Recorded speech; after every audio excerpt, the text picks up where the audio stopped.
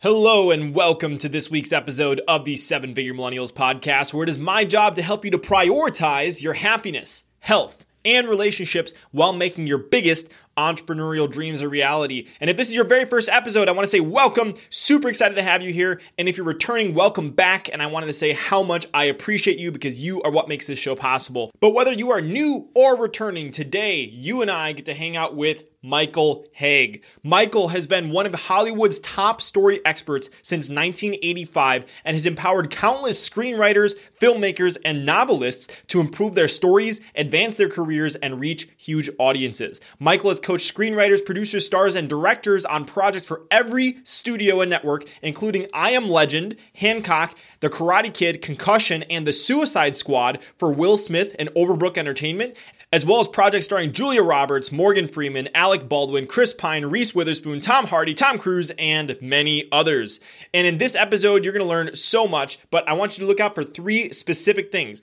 First, what project Michael did for no other reason than because it sounded fun to him, and how that one project led to one of the most powerful actors in the world, Will Smith, and one of the most famous online entrepreneurs of all time, Russell Brunson, to reach out to work with him. Number two, Michael's storytelling made easy framework based on his work in Hollywood that you can use to increase your impact and profits by telling more effective stories.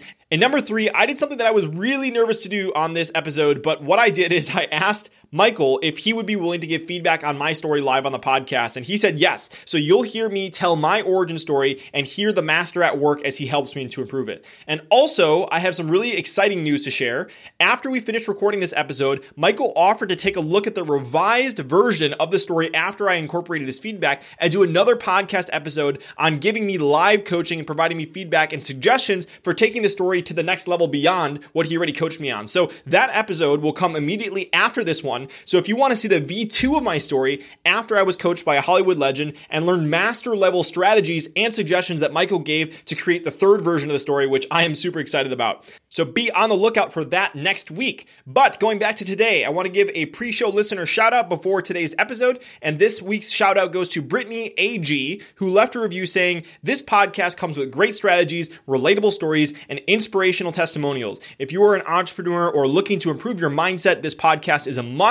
Brandon has a powerful mission and is already a very successful entrepreneur trying to help others along their own business endeavors. Do yourself and your business a favor and check it out." So thank you so much, Brittany AG, for leaving that review. And if you're listening to my voice right now and you're a returning listener and you haven't left a review yet, what you can do is you can head to sevenfiguremillennials.com/review to find out exactly how you can leave a review. I know sometimes it's confusing depending on what app you're listening to this in, and so that it will show you exactly how to leave a review. And if you choose to leave an honest review, I have a little thank you gift I'd like to give you that will reveal how I get incredible guests like Michael to be on the show and how you can get the connections that you need to grow your business. And again, all those details can be found at sevenfiguremillennials.com/review.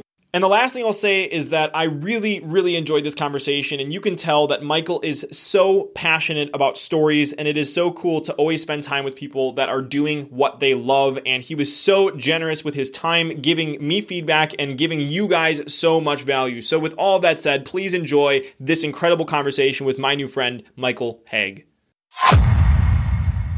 If you had to pick between A, making a ton of money, B, being happy, healthy, and surrounded with people you love, or C, making a meaningful impact on the world, which would you choose? The good news is that today we don't have to choose. So the question is, how can entrepreneurs like you and me, who have a vision for our lives and aren't willing to settle for anything less, how can we become financially successful and have a big impact while prioritizing our happiness, health, and relationships? You and I are on a mission to find out, and we have an incredible journey ahead of us. My name is Brandon Fong, and welcome to the Seven Figure Millennials podcast. Mr. Michael Hauge, welcome to the show. Super excited to have you here. Yeah, I'm glad to be here. Thank you for having me. Yeah. And well, before we get started, before we kick things off, I just wanted to start by publicly, I know I was saying beforehand how much I appreciate your work, but I just wanted to thank you for everybody listening that I have really deeply respected your work with the Hero's Two Journeys, your contribution to Russell Brunson's Expert Secrets, and your new book, Storytelling Made Easy, which is just absolutely incredible. And we'll dive into that. But just want to say thank you so much. And it's incredible to have you here and to dive deep into all this stuff.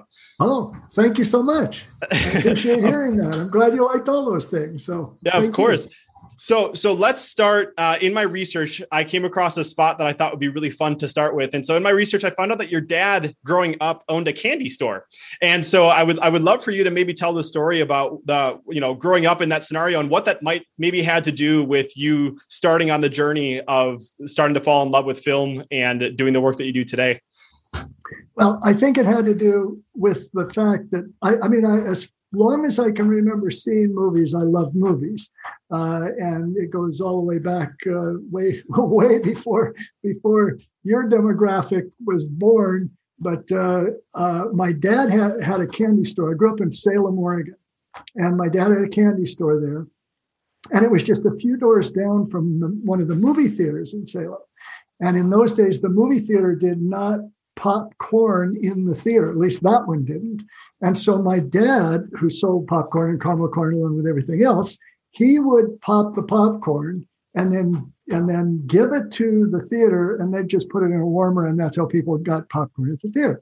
Okay, so at this point, I'm little, like I'm 5 or 6, maybe, in that range, And so I loved going to see movies already. So what he would do is whenever I want to see a movie, he'd fill up a bag of popcorn so I could carry it to the theater and take it in. And that way I'd get in for free. There you go. He was best friends with the theater manager. I'm sure he could have just said, can you let Michael in for free? But I think my dad was too embarrassed to think I was getting in free. So he felt like if the other people in the movie theater saw I was working there, then they wouldn't complain. How does that kid get in free? And so that started it. And then it was just for a long, long time. I just always loved going to movies as I was getting older, and I'd go with my friends.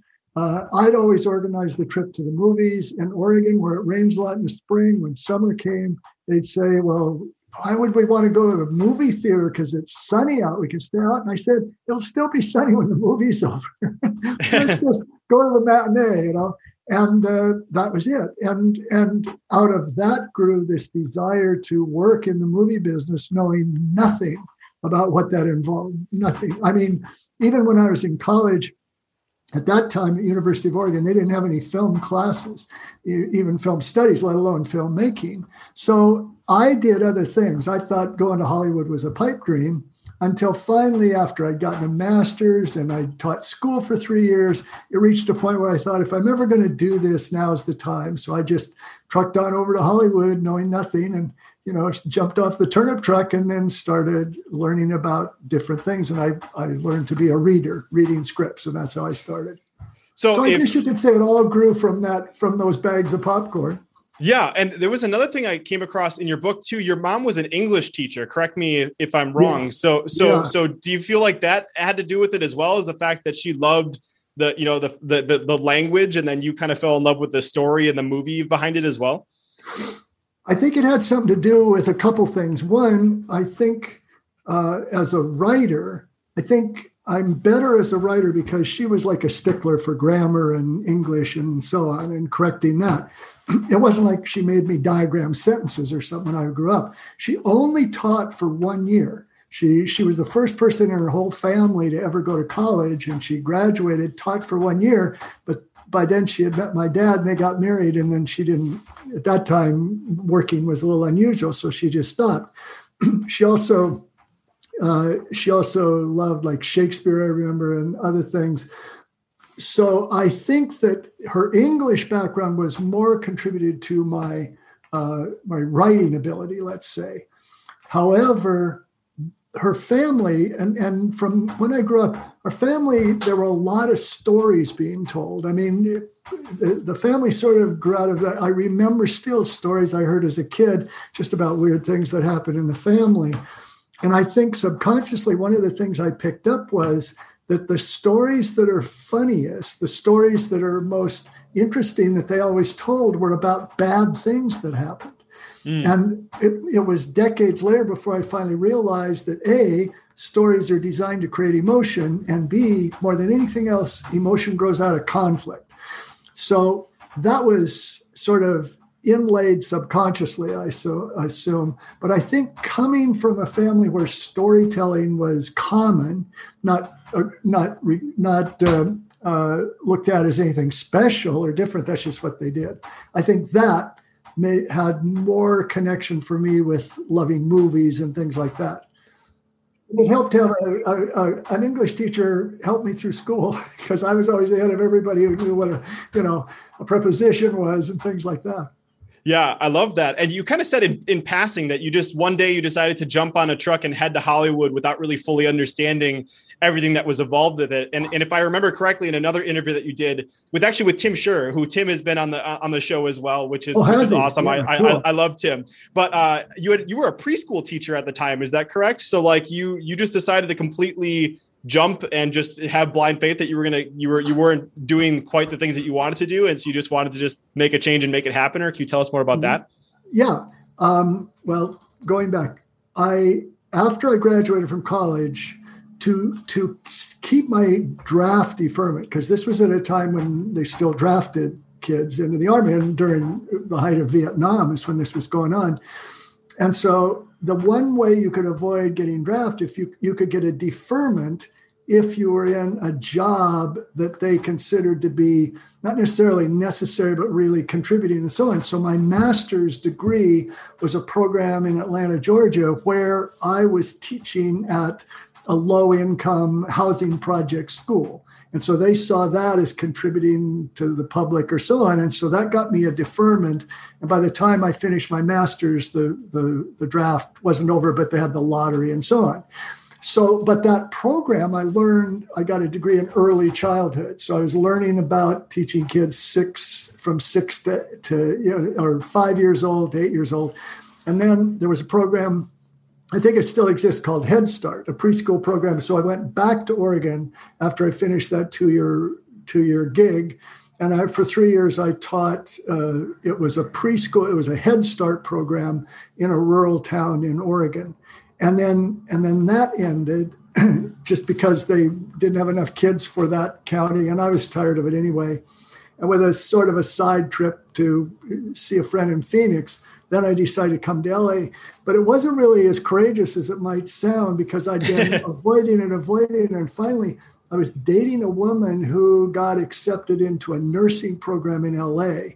And so I figured, well, if she's going, maybe I could go too. And it gave me enough emotional support to get to Hollywood. Literally, I found an apartment in Hollywood because she and I broke up about that. Just about the time the car was being parked. So that didn't work out, but it got me there.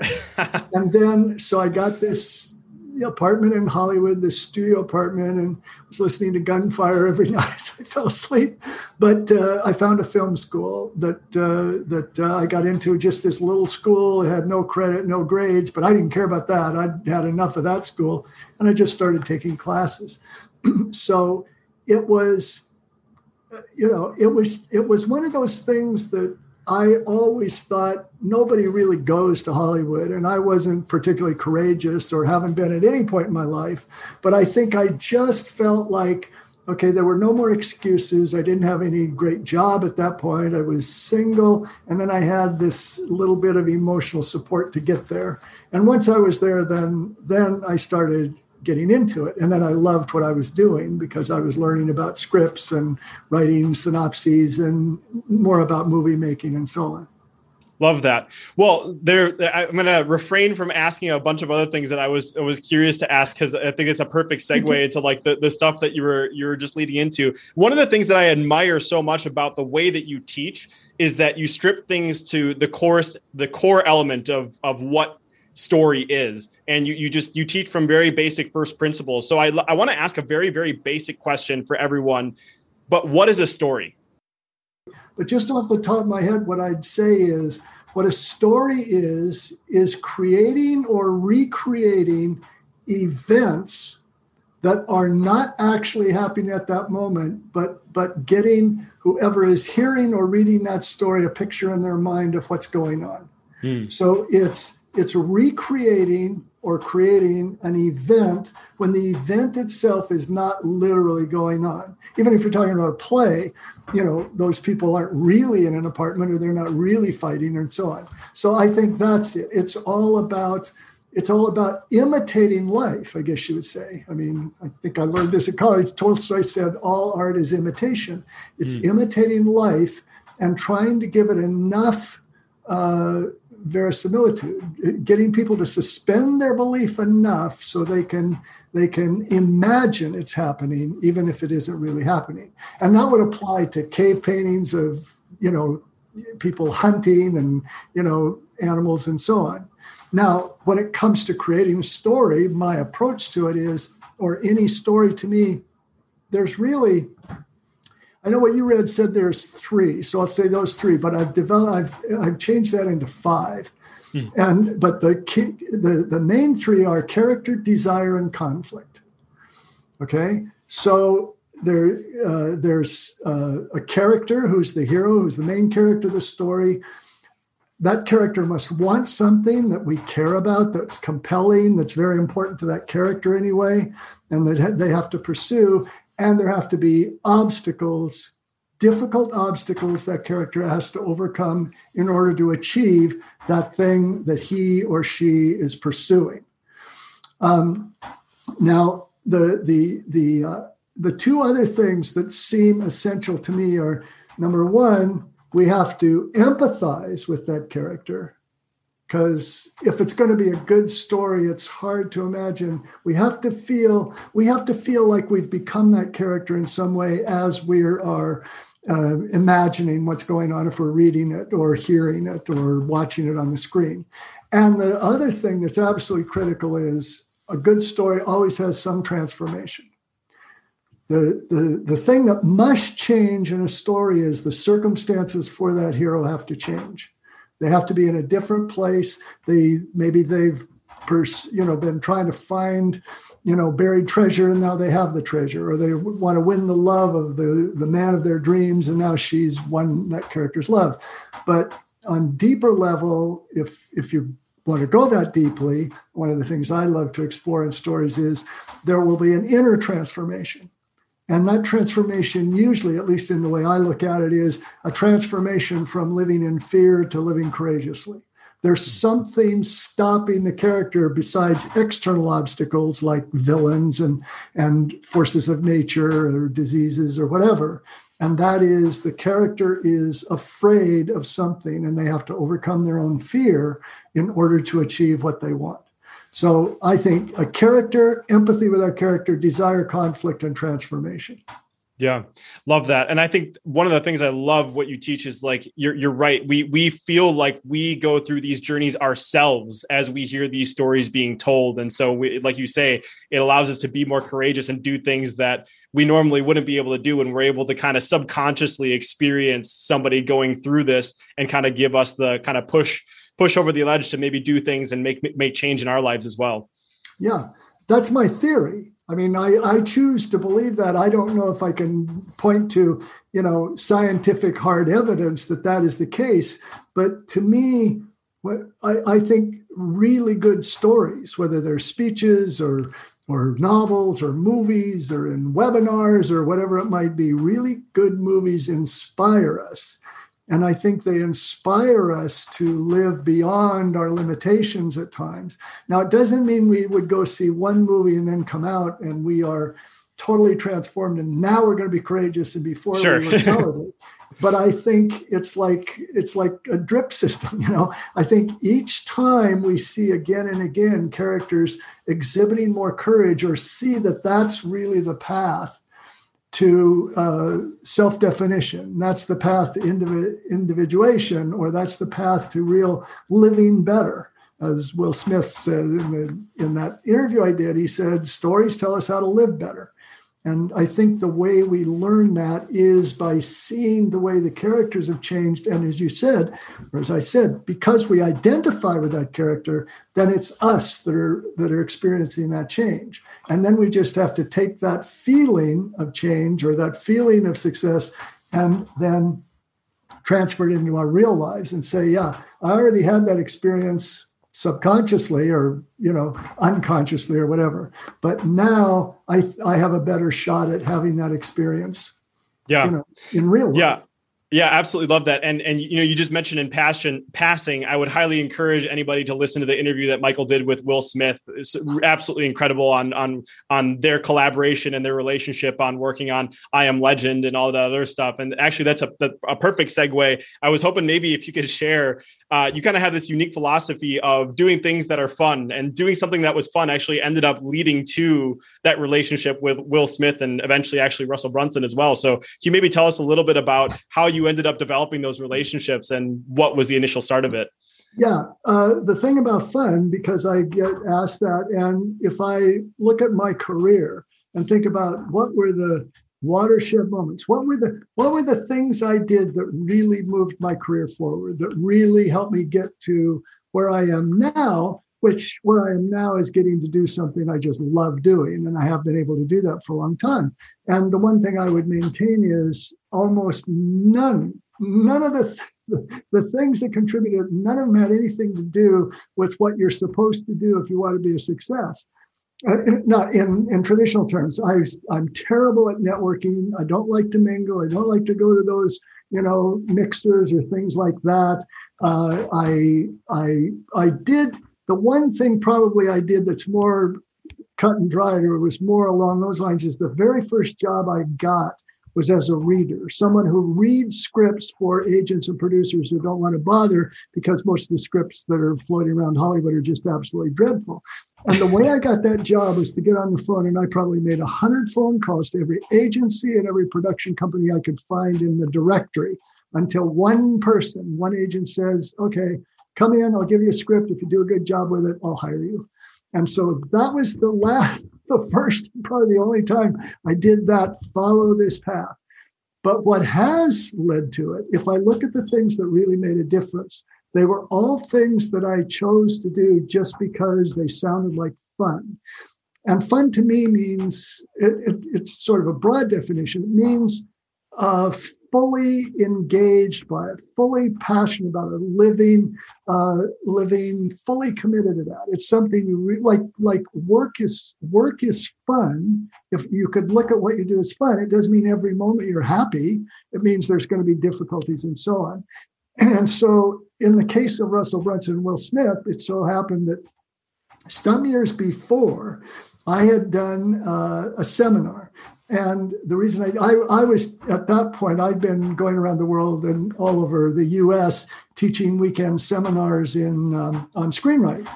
And also I'd get invited to a whole lot of writers' conferences. And so all of us who did that, all of us who were the initial story consultants or script consultants in Hollywood and so on, we'd all meet each other because we were always going to the same conferences and, talking one after the other and so on. And one of those people was Christopher Vogler, who became a friend years and years ago. And so we were hanging out and I said, we should do something together because I love sharing the stage. And Chris Vogler, for those of you who don't know, he wrote a book called The Writer's Journey. And he's like the person more responsible than anyone from bringing the Joseph Campbell approach to myth and storytelling into Hollywood. And so he's like his whole foundation of what he does is based on myth and Joseph Campbell's hero's journey process. And so that's sort of his thing. And I said, well, since you're all about the hero's journey and I like to go deeper into character, why don't we call it the Hero's Two Journeys? So we did that. And again, I'm almost ashamed to say I never thought about turning it into a recording until the week of.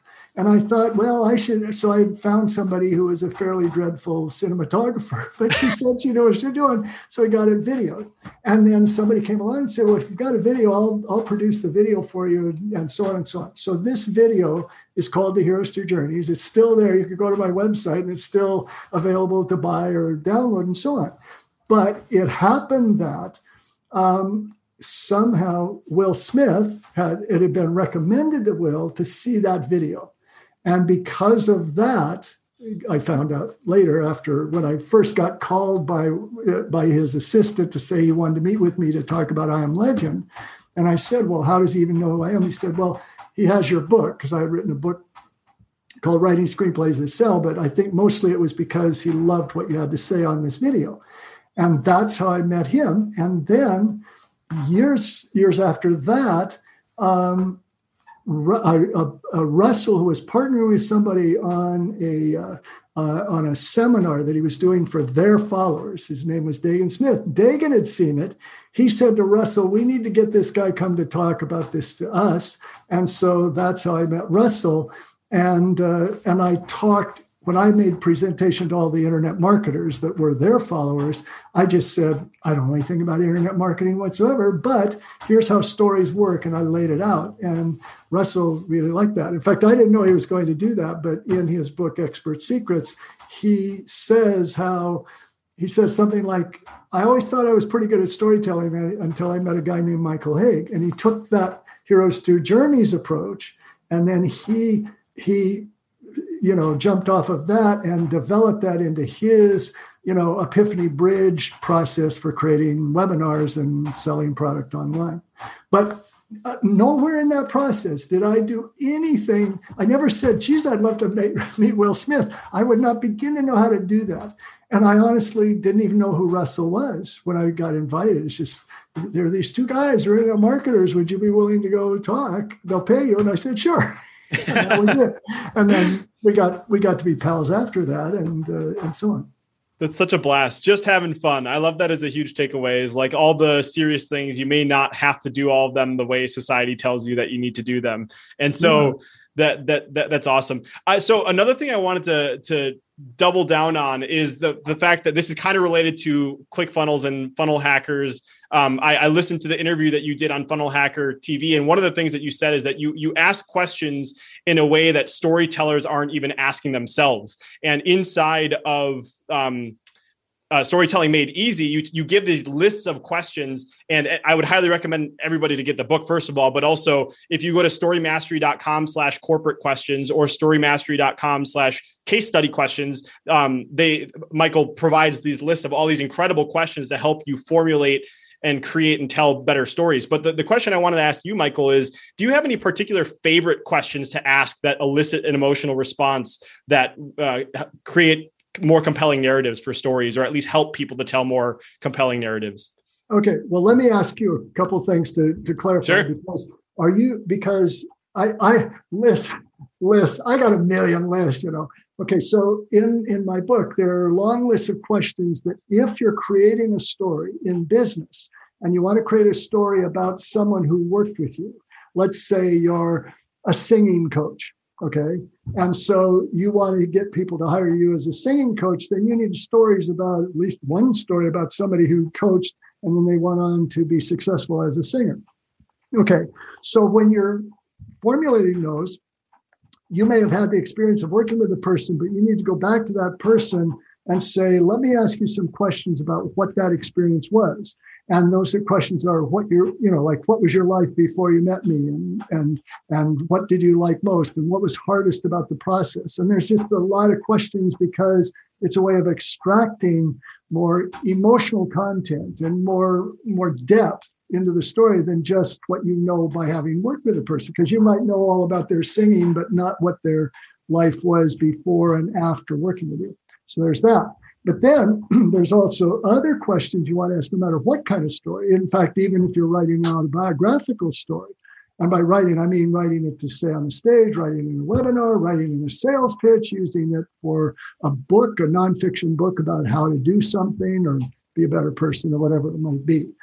So the first questions, the sort of core questions, have to do with what I was talking about as the essential components. You've got to answer the question, okay, first of all, who's the hero of the story? If it's about you, you got to make sure you're the hero. And by the way, that does not mean someone who's heroic. That's all I mean is the protagonist, the main character. But in the story, that person will usually become heroic. They will find that courage. But who is this person? You got to ask, what was that person's life before they started going after this goal? You got to have sort of a before picture of the person. So at the end of the story, you can paint an after picture to see how that change has taken place and what were the obstacles that they faced. But when I'm coaching someone on their story, because they'll usually have those elements, when I say the story they're creating, whether it's about them or someone else, my single favorite question to ask that's the most productive is, what terrifies the hero of this story? What are they afraid of?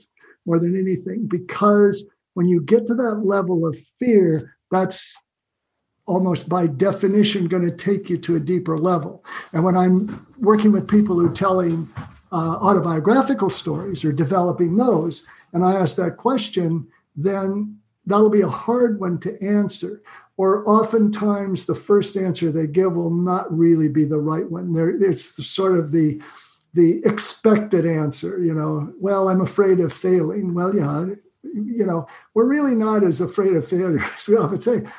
Failing is not pleasant. Failing is very uncomfortable, but it's very familiar. We've all failed many times at many things.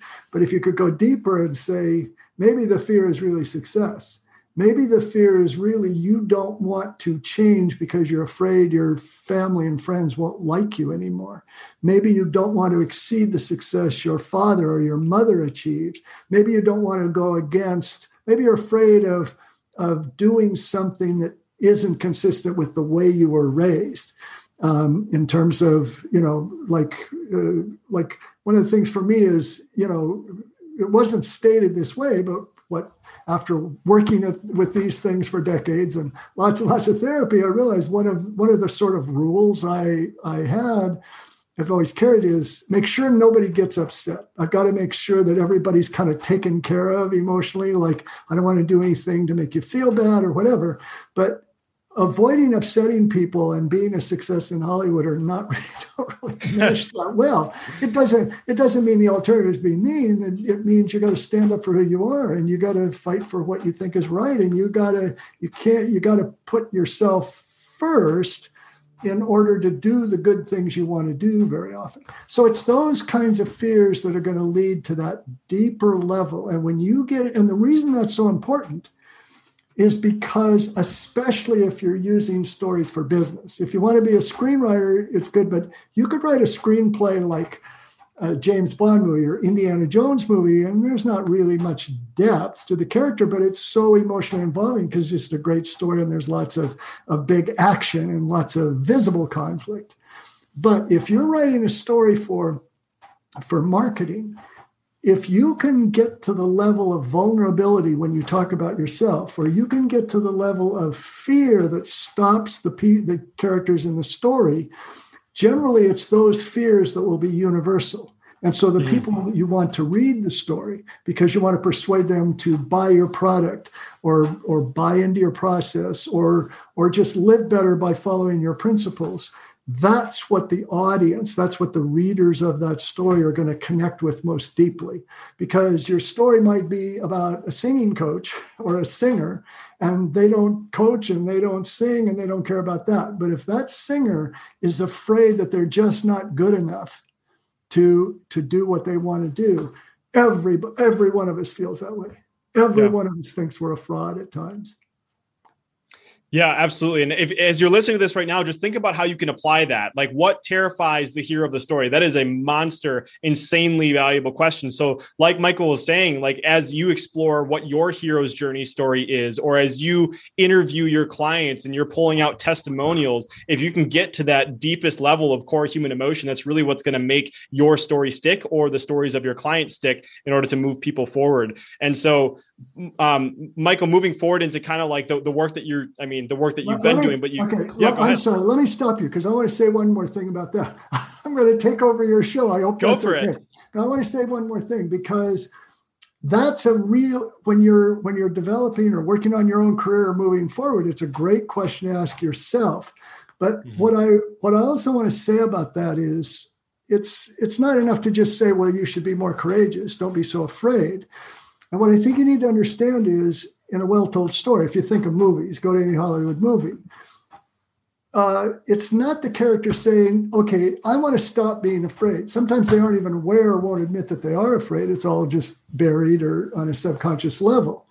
But the way the heroes overcome their fear is they want something so badly that they will do whatever is necessary to achieve it, even if it means letting go of their protective persona or identity and stepping out of that comfort zone and taking that risk.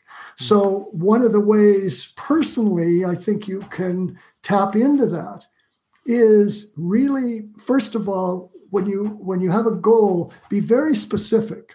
Give yourself a visible finish line. If your goal is, I want to be a success, no matter what your endeavor is, I want to be a successful speaker or bricklayer or whatever, there's no way of knowing what does that mean unless you ask yourself, what does that mean? How will I know I'm a success? So if you make the goal more specific, I want to be able to build a brick wall all by myself. I have no idea. I've never been or known a bricklayer. It just popped into my head. But anyway, whatever it is you want, make that goal as specific as possible. And don't make it something that's going to take you decades. It's the next big thing you want to accomplish. That's number one. But then before you start, then ask yourself, well, why do I want that? What will it mean to my life if I'm able to achieve that next level, if I'm able to accomplish that? And if you keep reminding yourself, this is why I'm doing this. This is the life I want to have. This is the success, and stay in that space so that you're reinforcing that desire and reinforcing the value and the benefits of doing that. It's focusing on that will enable you to overcome those fears. If you focus on all the reasons you can't do it, then you're going to get what you're focusing on, which is the inability to do it. But if you focus on what you want and why you want it, and really envision that or affirm that or whatever. And the other thing, of course, heroes of stories almost always have is somebody to help them. They have what I call a reflection character, a sidekick, a mentor, a teacher, a coach, a best friend, a parent, a sibling, whatever, a spouse. But if you connect with people who will support you in that pursuit and then stay focused on why you want it, that's how you go about overcoming the fear. Not just saying, I've got it. Because when somebody says, don't be afraid, that doesn't help. We all know we should be more courageous, but it's how do I be more courageous that's important. Okay. Absolutely. Back to you, Brandon. You took me exactly where I wanted to go, and that you addressed a whole bunch of different components that make a part of your framework of storytelling made easy. And you talked about, the different emotional layers that we can add inside of the story. So I would kind of love, I know we're in a podcast format, so we don't have all the time in the world, but I think the way that you've laid out the storytelling made easy framework so that people can understand, okay, if I'm going to tell a story, whether it's my origin story or the story of a client or a story on a webinar, whatever it may be, that we can kind of hit these beats that are really important to make sure that we include to make sure the stories are as successful as possible. So would you mind maybe kind of walking us through the high level of what this framework is and how we can leverage it inside of our businesses? No, I wouldn't mind at all. In fact, I think when you're sending this out, there's going to be a link that you have that's going to be under it, or however people are receiving this podcast. And if you go to that link, it's storymastery.com. That's my website. That's where you would go to see that interview with Will and the other things we talked about. But if it's storytelling made easy / and then success. I think it's story. Yeah. I think it's whether or not that's it. I'll make sure it's included in the show notes so people will be able to access it. So if you click there, then you can download a chart that's going to give a lot more extra free. It's a chart that will lay this out in a way that'll be easier to understand. I'll run through the 6 steps, but keep that in mind. So as you're listening to this, if you pause or watching this, if you pause, get that and download it before you listen to me talk about this. It'll be easier to follow along. But here's what the key beats are. It's what I call 6-step success stories. These are the 6 steps that the protagonist of your story must go through to make the story work. They have to stop at all these. These are the 6 beats they have to have. Step number 1 is the setup. And that's what I said earlier. We've got to see a picture of the everyday life that the character in the story is living before they start this journey. You don't start the story with somebody rehearsing for a big concert. You start it before they got the opportunity to be in that concert. So then they have to start practicing. So what's that setup? What's their everyday life? And it's when that character's introduced, that's when you create the empathy for that character. That's when you get us to feel sorry for them or worry about them or like them. So we really want to be inside them experiencing the loop. Second thing is there has to be a crisis. In that everyday life where the character is somewhat static, some new event has to take place that's going to move that character to action. Now, it could be that could be a positive opportunity, a new job, an offer to be on stage in a play or concert or whatever, as I just said. It could be or bricklaying. It could be an inheritance of somebody. It could be getting a new client that this is going to be the best client they've ever worked with, whatever. Okay, and then when that happens, we've got to know, how do they react? They've got to be in a period of questioning, like, what am I going to do? It may seem great that I inherit all this money, but I don't know what to do with a lot of money. So now I have to find help or so on. Now, it could be a negative event. That's why I call it a crisis. It could be the loss of a job, a medical diagnosis that's negative in some way. It could be the loss of a love or whatever. And now they have to figure out, how am I going to deal with this new situation I'm in? And out of that will come usually a mentor, a guide, someone who's going to help them. But also that's when they have to, in response, define, this is my finish line. This is my visible goal. This is what I want. And it's not just to be happy. It's those generalized goals that weaken the story, just like I was saying when you're applying it to yourself. Okay, steps 3 and 4 are pursuit and conflict. That's pretty straightforward. Pursuit is, what are the steps that the hero takes to achieve the goal? And conflict is, what are the obstacles they have to overcome?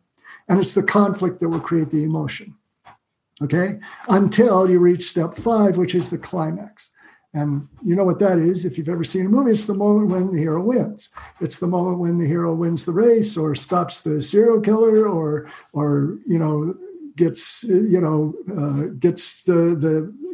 declares, or the person of their dreams declares their love and they're going to be together forever, and so on.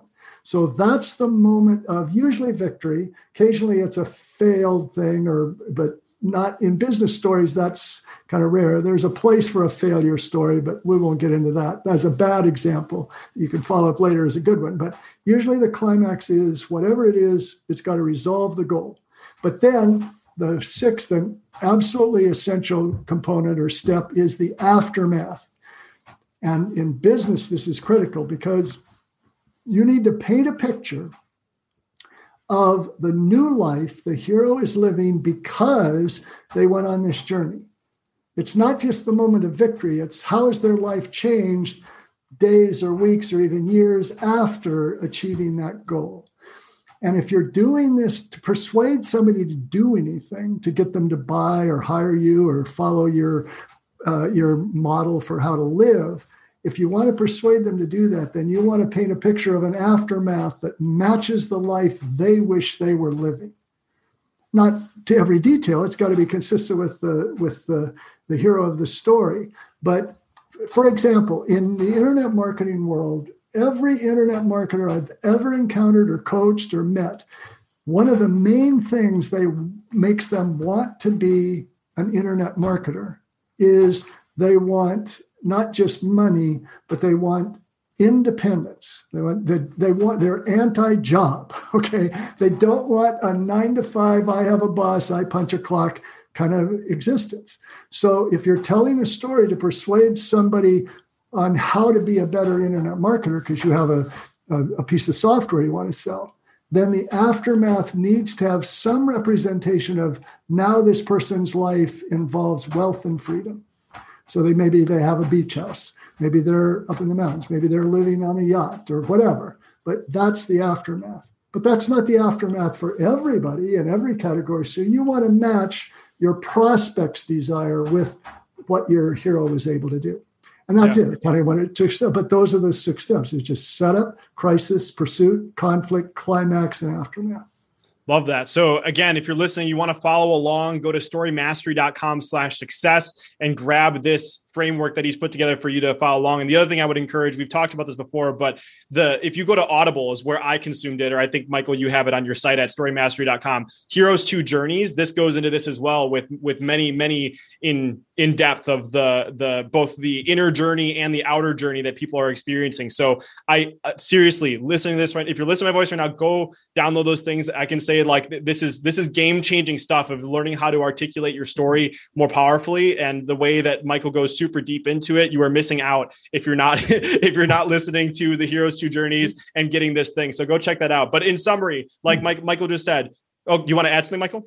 Well, I was just going to say, thank you for saying that. And also, I don't know if everybody got the connection, but for decades, I've worked in Hollywood working on films. And it was when I got invited by people like Russell and by speakers that wanted my coaching and so on, that I started realizing story is story. So when I coach people on story, I'm always using movie and TV examples, because that's really where I come from. And that's how I developed this idea. So you could take that chart, you could take those 6 steps, and I guarantee, go see any Hollywood movie, unless it's a biography that covers decades, but pretty much go see any Hollywood movie and you're going to see it go through those 6 steps. So that's why we're talking to begin with about Hollywood, and now we're talking about business. Yeah. And like you say, and I don't remember the exact number, but I think it was like, Hollywood does billions and billions of dollars each year, and all they're doing is selling stories. It's really what it is. And so I have a blast when I'm watching movies with my wife. Now that I've studied a Heroes 2 Journeys, it's like, oh, here's the point of no return. Here we're changing our scenes and we're moving. It's so much fun to look at it. Like, and your wife is not considering divorce. Huh? She's like, stop, you're ruining it. I'm not recommending that to any one of your followers. Don't take what you learned from me on this chart and start reciting it as you're watching a movie, because that'll just piss people off. Just enjoy the movie. You can talk about how smart you are about it after the fact, but don't stop. Oh, you know what's going to happen now? It's going to be a major setback, because that happens at the 3/4 mark. Yeah, absolutely. I will say usually the diagnosis is after the movie, so I'll point it out afterwards. So I do adhere to your suggestion of not ruining the movie for everyone. But again, just a fun thing to do. Another thing that I wanted to make sure we talked about is you have a bunch of really impactful and powerful rules of thumb when it comes to telling more stories. So like, I know one of them that you talk about is that if you're having story problems, that all roads lead back to the hero's outer motivation. So do you want to maybe touch on that a little bit and maybe share a few other of the important things that we need to keep in mind as we use this framework to make sure that we're moving on the right path? Yeah, that grows out of especially working with screenwriters and filmmakers or novelists, but movies consist of 3 acts, and each act has 2 stages, which are similar to the 6 steps. Only when I'm coaching screenwriters and movie makers, we're talking about stories that last 90 minutes to 2 hours and sometimes longer. So there's more time to film, more elements to get into. Stories for business, rare. In fact, it's almost impossible to think of a story for business that would be that. Oftentimes stories for business get down as short as a 1-sentence testimonial, and you should still apply these things to it. But so in screenwriting, and it does apply to other kinds of storytelling, but where it came out is people would always encounter problems in Act 2 in the second half of the movie, somewhere between the midpoint and when it came to the big chase at the end, and they wouldn't know what to do. And so they'd say, my first half is great, but now this doesn't work. And so the maxim I started using is, if you're having story problems, all roads lead to, as you said, the outer motivation. That's my term for that visible goal. Mm-hmm. So the way that applies to business as well is, oftentimes when I coach someone in business, no matter how many times I say the goal needs to be a visible finish line. I know I'm digressing here a little, but the litmus test to give any story, as far as what's the goal is, ask yourself, say, my hero's goal is this. Okay, this is what my hero wants. And you state it as a visible finish line. Say that to 2 different people separately and say to them, okay, tell me what will it look like when my hero achieves that goal? And if they don't create a picture that's very similar, like if it's a love story, they're both going to picture two people getting married, saying I love you, or riding off into the sunset. They're not going to say two people cooking dinner. Okay. But if your goal is oftentimes I'll see this, it's a story about someone who wants to find true love. Okay. I don't know what it's not that I can't picture it. It's just that I picture so many different things. Is true love when they first say I love you, the first time they kiss, first time they go to bed together? Do they have to get married? There's no end point to that. So always look first at the visible goal. And is it something that when you say what it is, we can immediately picture in our mind's eye, this is what achieving that goal will look like. In the same way, it's like, imagine going to a track meet and you have a race that's, the runners are running the 440. Okay. So they all take off and then there's going to be a finish line and the person that crosses wins. Okay. But suppose you went to a track meet and says, okay, everybody, we're gathering these runners. We're going to set off the gun and they're all going to run fast. So, and bang, and now they're just running around. And it's like, well, when is this going to be over? And it sounds ludicrous, but I want it to sound ludicrous because you would never go to that track meet. It wouldn't. I love that visualization. Make any sense. But in stories, you've got to have the same kind of finish line. So that's what that one means. Another thing, and this has to do not at all with screenwriting, but it has to do with business writing. And when you're writing a story for business, it has to be true, but it doesn't have to be factual. And what I mean by that is, let's say you're using a story, you're making a sales pitch, and you want somebody to buy your company's piece of software. Okay. Now, if that piece of software has historically been able to double productivity in the companies that used it. Okay, that's true. You can say this will double your productivity. But the story about that doesn't have to be factual. You could tell a story about a person, your hero could work for a certain kind of company, but then when you say what happens and the steps they take, you could pull some steps that were taken by one person in one company and some steps that another one took at another to make the story better. But but it's still true. It's just illustrating it in a more succinct or effective or powerful way. But what you can't do is say, when this person used our product, they doubled creativity, when in reality that product never increased creativity for anybody. Right. That's not true. You can't. No, it's an ethics question, but also it's not that people want to tell lies. It's that people too often get caught up. Well, it didn't really happen this way. Or, and then they tell the one thing that happened to one character. In real life doesn't really work that way. You want to make it a good emotional story so you can take different elements and create a composite character and have them succeed. But you can't promise they'll succeed if nobody's succeeded with it before. Yeah. Thank you for sharing that. I want to highlight back on your previous point too, about asking two separate people about the story. I think that is super relevant because I think in many companies, you would be surprised, even if you ask the employees of the company, if they're able to articulate the founding story of the company the same way, or at least have similar outcomes. So that's a litmus test that you can run in your company right now, is talk to your customers, talk to your employees about the main stories that are important to your business. And I think that that's part of what makes an idea spread, is if somebody is able to hear a story and then re-articulate and communicate that story with some effectiveness. And so that's a quick test that you can run right now if this is something that you need to do, because if you want to, like I said, increase the virality of your message, this is a powerful thing, is understanding what the story is behind it. Yeah. And along with that, now that you mention it, if you're telling a story for your company, you always want to have in your arsenal of stories at least two. You want to have an origin story for the company, and you want to have a successful client story. And if you weren't involved in the founding of the company, you probably maybe want three. Okay, but the difference between an origin story and a successful client, an origin story, let's say it's your own company.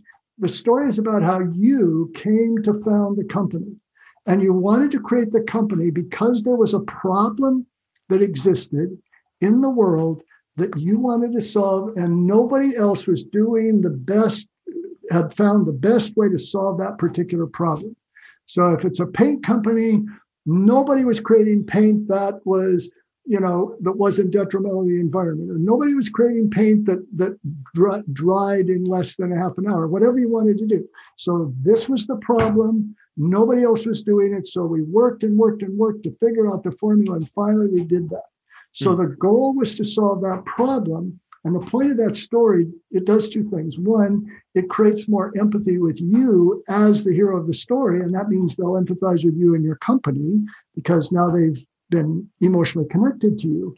But also, what you're saying in that kind of story is, look, I founded this company, or I created this product. Let's say you're trying to sell a piece of software you created or whatever. I did that because there was a problem no one else was taking care of. And I spent years and lots of money and got lots of education and lots of false starts and made lots of mistakes to finally get this. And now I'm letting you avoid all of that expense and all that time and all that money because now I've created this so you can use it and you don't have to go through all that like I did. That's at the core what that kind of story is. The successful client story would be one where you've created the software and now you have a story about someone who used that software and they're the hero of the story.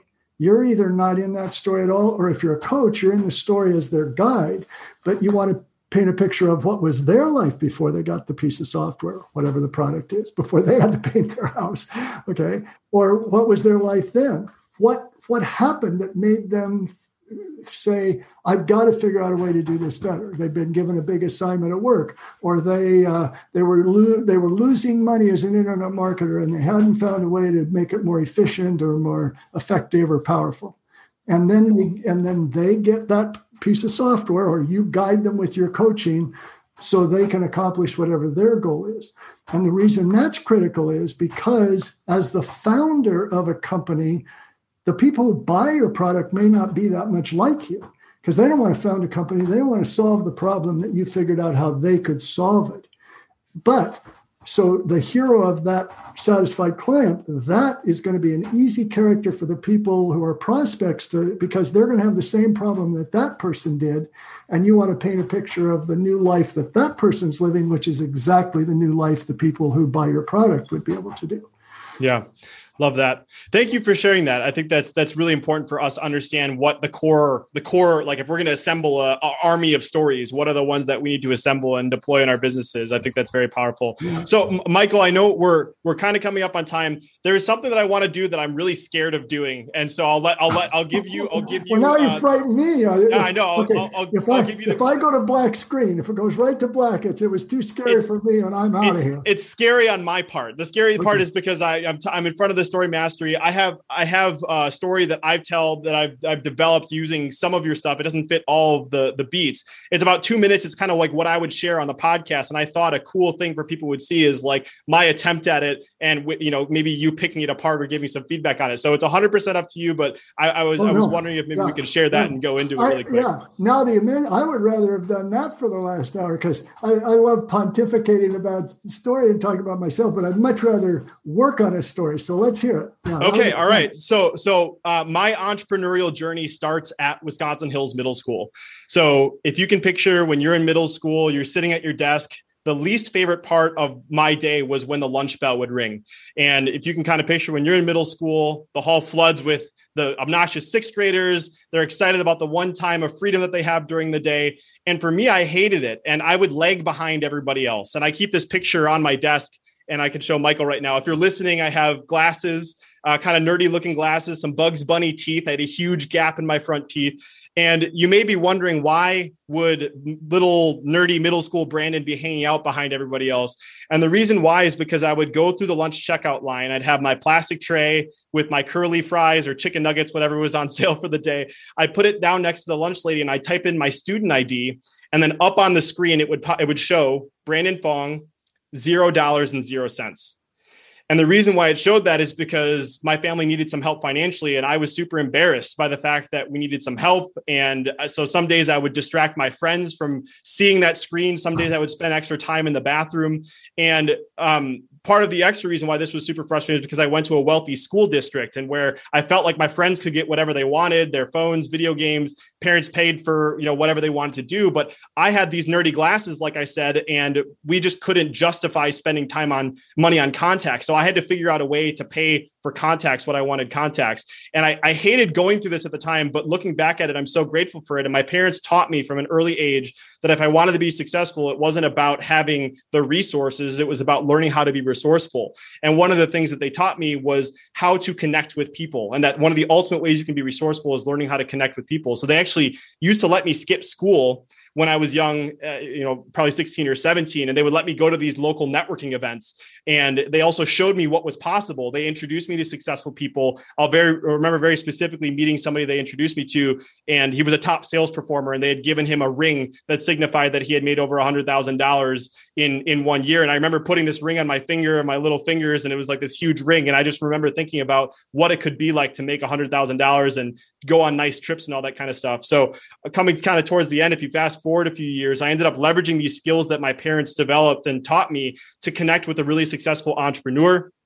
And I ran his marketing for 3 years. I helped add over 100,000 students to his online courses. I launched my first ever product while I was working with him together. Made $45,000 the first week that we launched it. And I was also blessed to say I was able to travel to 23 different countries with my wife.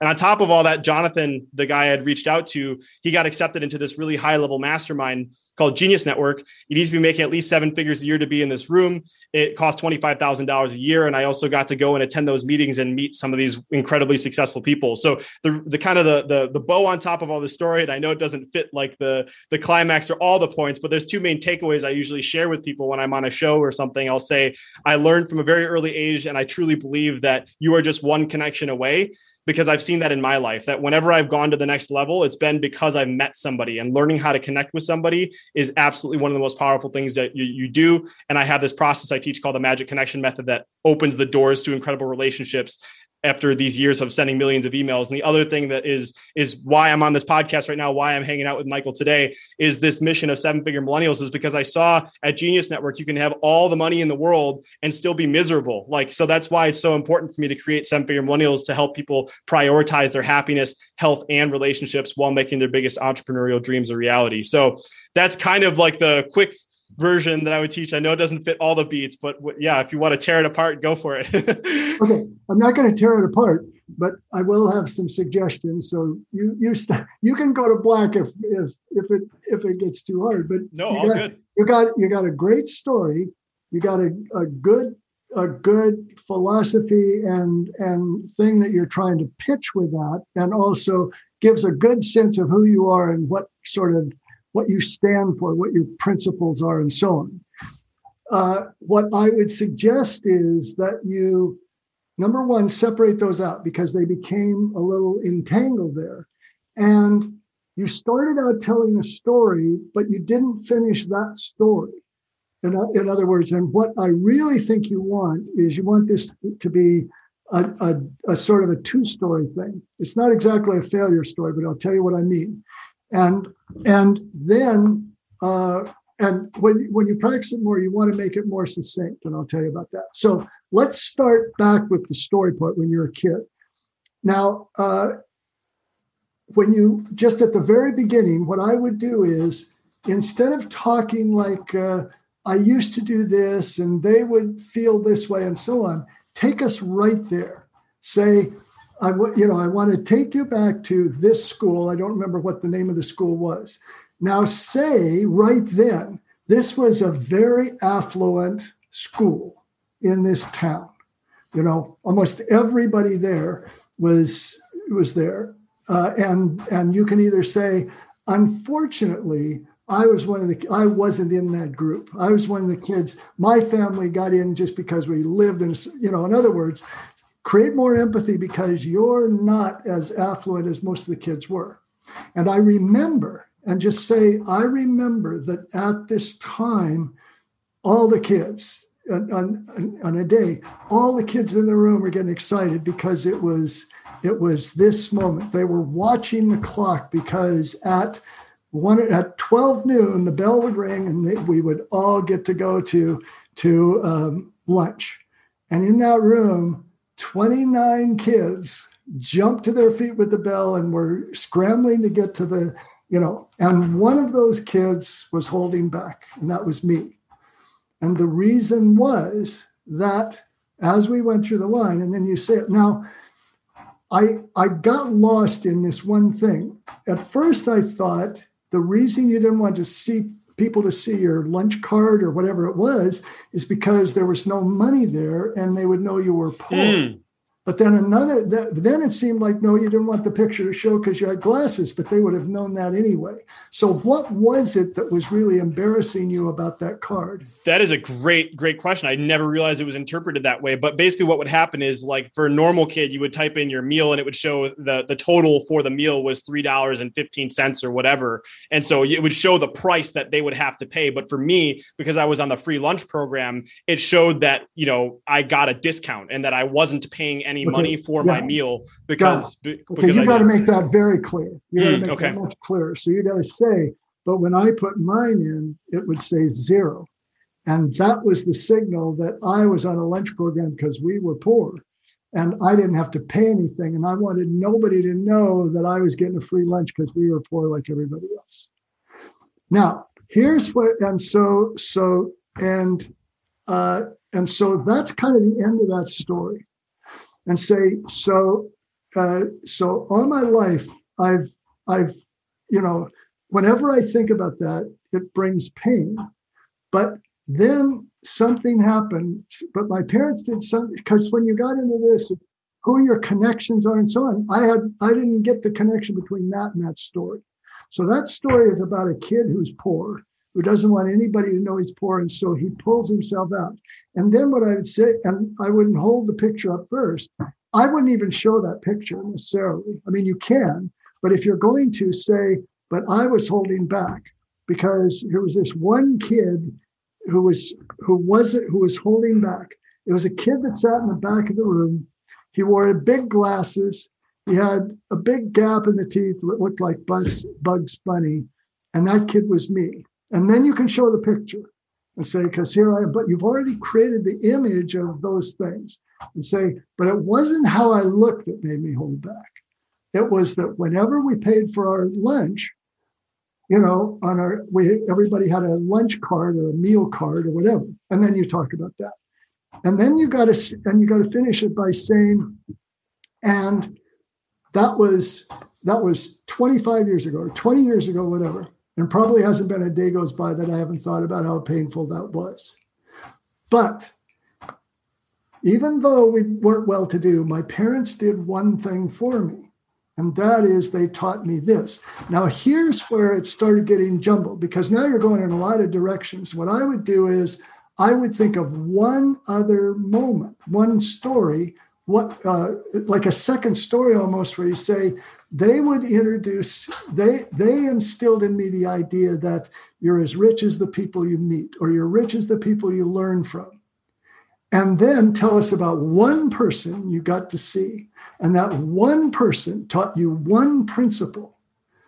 And what I realized is, if I had been able to do that even back when I was 6, I wouldn't have felt that way, because with that, I learned this.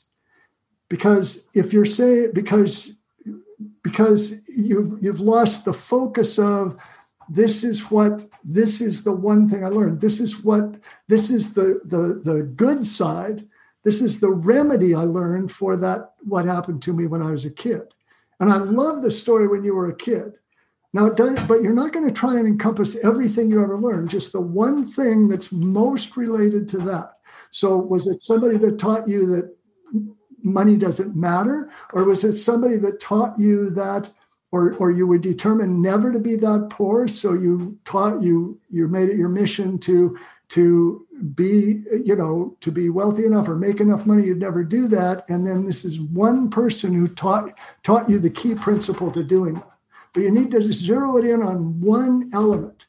Then when you say, and once I learned that, then I was able to X. Then you can say, and from there, I was able to go on to create a podcast. My wife and I have been here and so on. And then you can, in the aftermath, you can say, been able to do all these things. But before you get into everything, be clear about the one thing that's related to that early childhood event that is one of the keys to being a success, or the most important key. I literally, if this were a movie, animated movie, I'd have a light bulb above my head right now, because this is because what my understanding was that I had to tell one story that combined everything together to hit all these beats or whatever. But my huge takeaway here is that, you listen to this, pulling this back to you too, is that you could create these stories that live separately from each other, but are cohesive, right? Like, I thought that I kind of had to have this free lunch story that transitioned to this, to transition to this. And that was my hero's journey story. But you're saying that it's like I can have this one impactful opening. It's almost like an opening scene, like a prologue, or like what the background was. And then it flashes forward. And so I can tell multiple stories together that combine for this effect of following kind of the hero's journey pattern. Is that correct? Okay. Well, yeah, not multiple stories. I wasn't saying you can do that. You can have a whole arsenal of stories. I'm saying if you're going to start there with a story that's not really particularly resolved, it's just a painful thing. It's like a wounding experience for you. And now you're going to tell how you were able to overcome that. But I'm not clear on what you did to overcome it. And you're not going to be able to tell me I did 14 things and now I was able to do it. Just pick one that you think is most relevant to that, or that is the most important principle. And then once you've mastered that principle, you can say to people, and as a result of that, as I continued learning, I was eventually able to do all these things. You're not saying you were able to do all those things because you've that one thing that happened when you were 18 or whenever it was. You're just saying that was one important thing. What's interesting to me is you're ending telling that story, and you started by asking me a story when I was exactly the same age as you were in your story. It was the same thing. Mine didn't have an ending. It was just, this was a situation I was in. Now, the difference is you had a very painful experience, and mine was not a wounding experience. Mine was a formative experience because it helped me love movies. But I didn't go on and say, and now I do this, this, and this. Then you ask me some other stories about will and so on. But so I wasn't trying to link that exactly. I just said that's where I got my love of movies. And now we're going to talk about different elements of story. So it's important. I mean, the overall thing I'm trying to get across is stay specific, narrow the focus of your story. So you're not trying to go all over the place. Make the story about one goal you're going to achieve and the one principle you got from doing that. And then you can go on and tell other stories or just summarize other things that grew out of learning that one principle. But you've got to get to that one thing. So we're very clear. Okay, I see. Because that instilled in him the desire never to have zero show up on his meal card again. And so, and that changed when he encountered this person or learned this one thing. So I think yours was the meeting the person who said, the wealth you have is going to be based on the people you know, not on how much money you have. But then you got to say, and so I made it my mission to start meeting people. And then think of, and the first one of those is this, or I met this person, or I was able to go on for that. But you got to be very clear, what's the message you're giving us about how we can overcome the feeling of, I don't have any money on my lunch card. Because we may not have had that, but we all had, nobody gets out of childhood unscathed. We all had those experiences when we felt like we were outsiders, when we were failures. And then they were formative experiences that helped us be what. Is this making sense? Are you with me? Absolutely. And I'm so grateful for the feedback that you've given here. And hopefully everybody listening too, you can think about how you could apply this to you specifically. How can you have that one specific moment where somebody showed up and said something to you, and how can you incorporate everything Michael was just saying? And I just, like I said, from the very beginning, just very grateful what you teach. And I'm changing my interview style based on some of the stuff that I've learned from going deep in your stuff too. Cause I never realized too, this is just kind of a fun fact, but if you go and you read Story Mastery, you also talk about different openings of a story. And so when I do interviews, I, like you said, you noticed, I asked you, I was trying to find that kind of first story to set the stage and kind of get the background, but I didn't realize now I have a whole arsenal. So everybody listening ahead of time, if you hear me ask different questions about framing a story in a spot for an interview, it's because of what I learned from Michael here too. So, yeah. Well, thank you. I got to say, I have never been interviewed by anyone who had done so much research about me and my background. Whether it was research you were doing, it's not only very flattering, but it's really neat because you pinpointed the things you wanted me to bring out. So this has just been a great interview. I just enjoyed this immensely because who knows, I haven't encountered anybody that experienced, I'm sure they have experienced all those, but it was very clear that you really knew what you were talking about and really had looked into different things that I've written and said and recorded and so on. So I appreciate that deeply. Thank you. I do. That is one of the things I pride myself on is I do spend anywhere from 2 to 12 hours researching for these things. It takes a lot of time to read books and consume content. So yeah, I really appreciate that. And I'm glad you enjoy this conversation as much as I've been enjoying it. So, and I know you've been very generous with your time and I know you got another meeting coming up here. So there's just kind of one quick last question. Where can people find out more? And then we'll kind of wrap things up. So the question I've started to ask guests to kind of tie everything together with the theme of this podcast is, and I'm really interested for your perspective on this too, is like, as somebody that has studied story structure, which so closely mimics the human experience and portrays these stories, I would love for you to maybe share what does happiness mean to you today? What does happiness mean to Michael?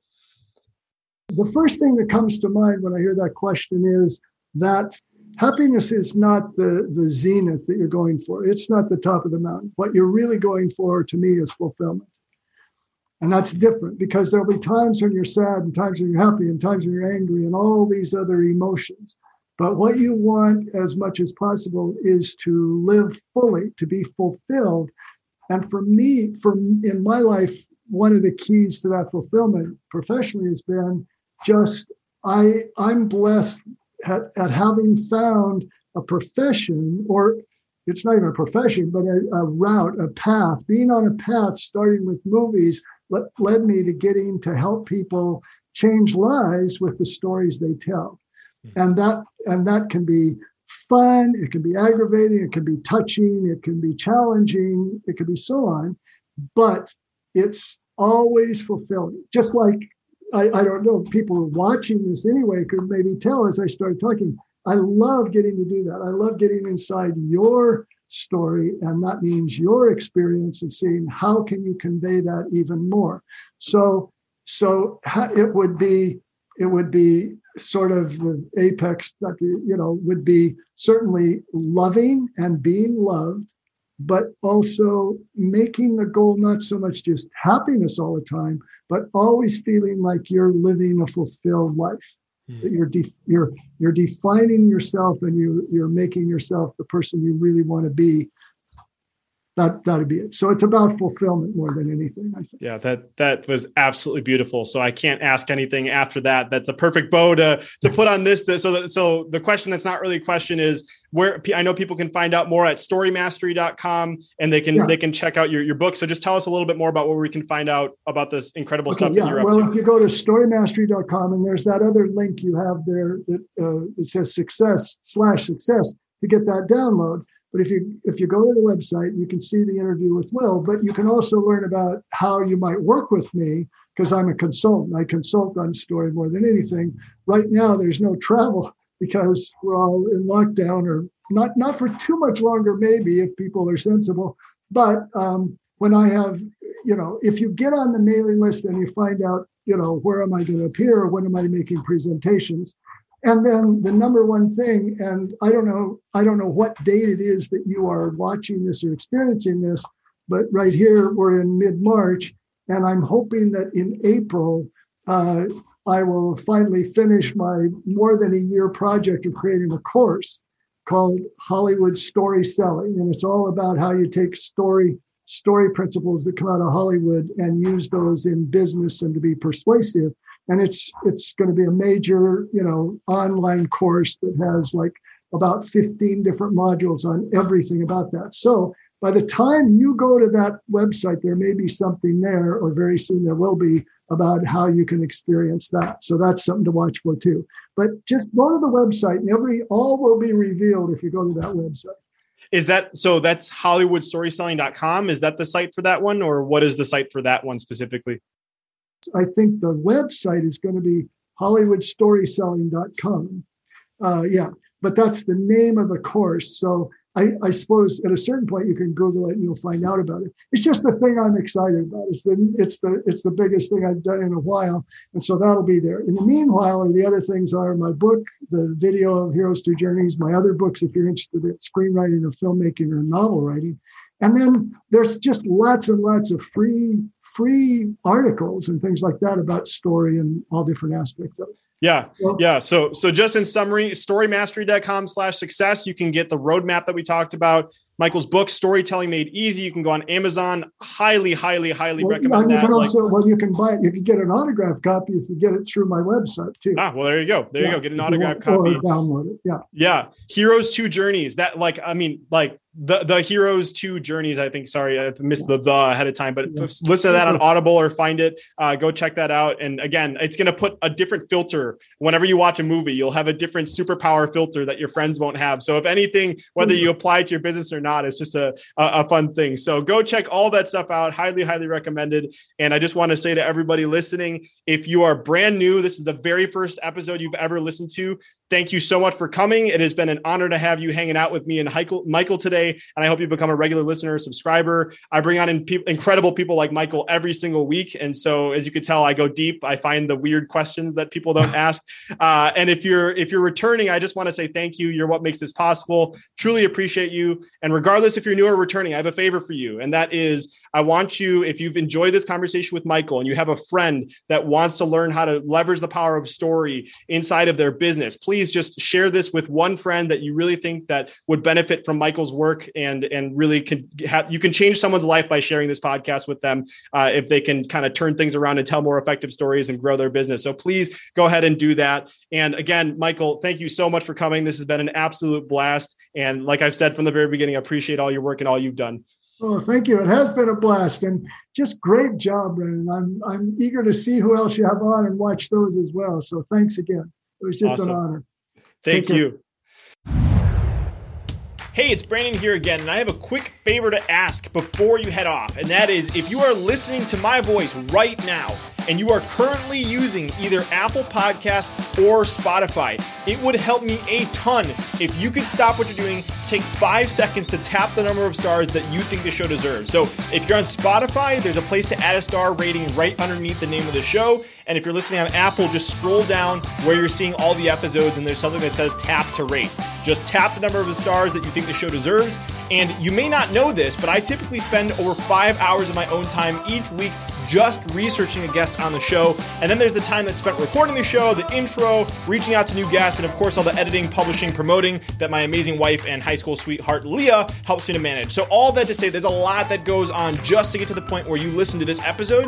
So if you appreciate the content and have 5 to 10 seconds to spare, it would help a ton if you could leave a quick rating on the show. Extra credit if you choose to leave a review, but just tapping whatever stars you feel the show deserves helps a ton, and it takes so little time. So whether you choose to do that or not, I so appreciate you, and I'll talk with you soon.